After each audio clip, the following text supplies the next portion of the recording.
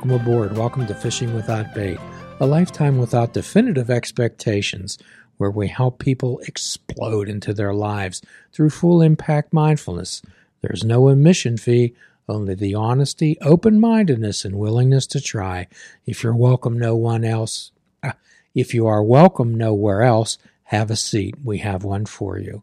And today, as always, I'm joined by my good friend, co-host, and producer of this program, Mr. Mike. Hello, it's a week later, and yes, I just so happen to be wearing the same t-shirt I was last week. Me too, however, I did wash it. Yes. No comment on mine. Well, so after the last episode, we were talking about a teaser about how to make better choices. And we were talking earlier before the podcast about trying to help people's lives through podcasting. So I, again, as anyone who's listened to these podcasts before, know that I often make references to the 12-step world. And Bill Wilson and Dr. Bob Smith, two of the co-founders of Alcoholics Anonymous, had one premise early on, and that was nothing will get a person out of themselves more than helping someone else, than working with someone else. And often the phrase, when life gives you lemons, make lemonade, but no one gives you the pitcher or the lemons or the water or the sugar or the instructions or the cups. However, we often hear that phrase again. If you don't like your life, make better choices. Well, today we're going to talk about how to make better choices, Mike.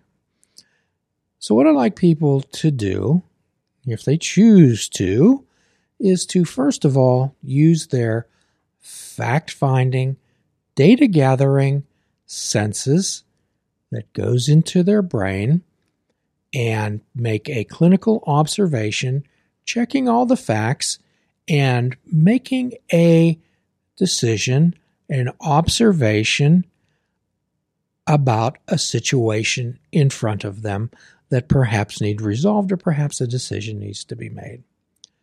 And after that, Mike, what I ask people to do is tune into their emotional center. What does their emotional center say? What does their heart say?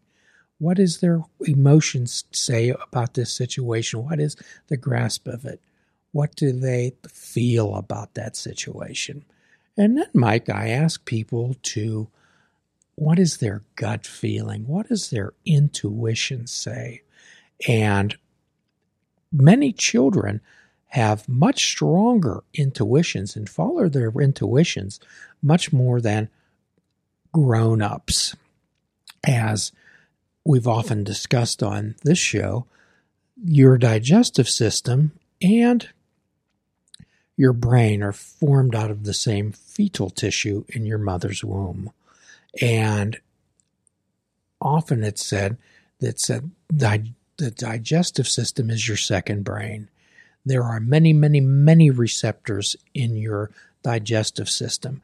And often your intuition can sense situations even before the act of thought. You walk into a room. Have you ever walked into a situation, Mike, and you just knew something, it was right or it was wrong? You just felt that immediately. You just get this vibe as you enter the room and said, oh, I'm going to have to watch out for this one.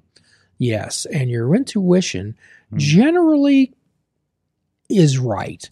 And your intuition acts actually quicker than your thought processes. Okay? So children have this intuition about them. Have you ever seen children that when they see somebody, they automatically shy away from them? Or dogs. Dogs yes. React. Yeah. Right. Dogs have a sense. They have an intuition about people, and children have the same thing because their judgment, their intuition has not been jaded through outside influences that try to tell them how to think and feel and how they should be. Tell me about a time in your life, Mike, where you used your intuition to make a choice? I think for me, I think it happens a lot when I have an on-location kind of job. like there's a vibe in the room of who I'm going to deal with for the day, because maybe there's been email exchanges or something, but it's I walk in and I figure out who's in charge, what the situation is, and I have to get a vibe for what my quote unquote coworkers are going to be for the day, right? And that definitely kind of plays in a little bit, and I don't know that until that first step through the door. And again, we're continuously ask people to develop that beginner's mind, to attempt to take a non-judgmental stance through your fact-finding, data-gathering brain. So when we walk into that room, we're walking in without prejudice or preconception, and let our natural intuition, our gut feeling guide us. And Mike, when your head, your heart, and your gut align, you will know your path. Right. You will know it. So how often does someone come up to you and say, I don't know what to do? That's usually me. Yes. It's usually me. It's usually, I know I frustrate people because it's kind of I don't know the next step. I'll know it when I see it kind of thing. So that's definitely, I feel like I run like 50% on gut at this point. I would trust your instincts, Mike. So if a person tells me, gee, my head says one thing, my heart says another, and perhaps my intuition is uncertain, what do I do, Jim? I'll say, well, that's okay. If in the moment, perhaps we don't have enough facts, we don't have a real good emotional sensor of this situation, and perhaps this is such a unique situation that we have no frame of reference for a gut instinct or intuitive action. Then what I'll ask people is okay, well, if you don't know until you know what to do, until those three things align, do you know what not to do? And just to kind of take this into context, I feel this classifies for many of us during the COVID situation. This is a new situation. I'm being put in I don't know what this is going to be, how long it's going to be, anything like that. To be honest, in some aspects, we still don't have answers. And, we've been riding our gut, our intuition, and the information at whatever level that has been, whether you're a business owner, whether you're trying to get your kids to school or figure out what that looks like, whether you're just figuring out what's happening in the world around you, because it has been so intense lately, that and some people are definitely acting more out of the emotion side and not with the information side or some other off balance mix of that, right? Indeed. Yes. So to get a grasp of the situation, to use our faculties, to use our senses, and to be able to take that step back and observe the situation, as the Stoics call it, studied indifference. Some people call it a view from 30,000 feet. In the 12-step world, we often say you can't read the label when you're inside the bottle, and we ask people to step outside and read the label.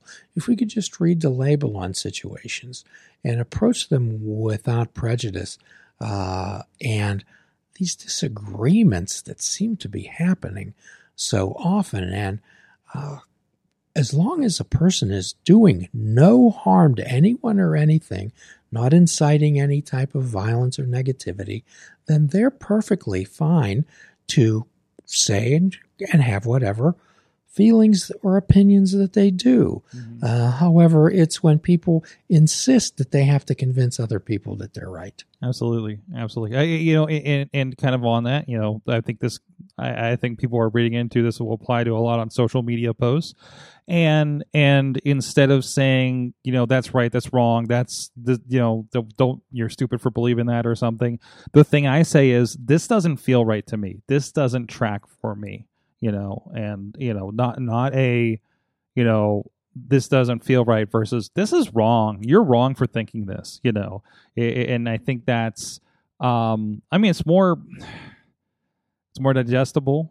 It's more, it's non-inflammatory. If not, it entices it hopefully starts a conversation versus a argument. Yes, a conversation, not an argument, where we learn how to talk with people and not at them, Mike. Absolutely. I saw a T-shirt advertised online today, and it said, "If I agreed with you, then we both would be wrong."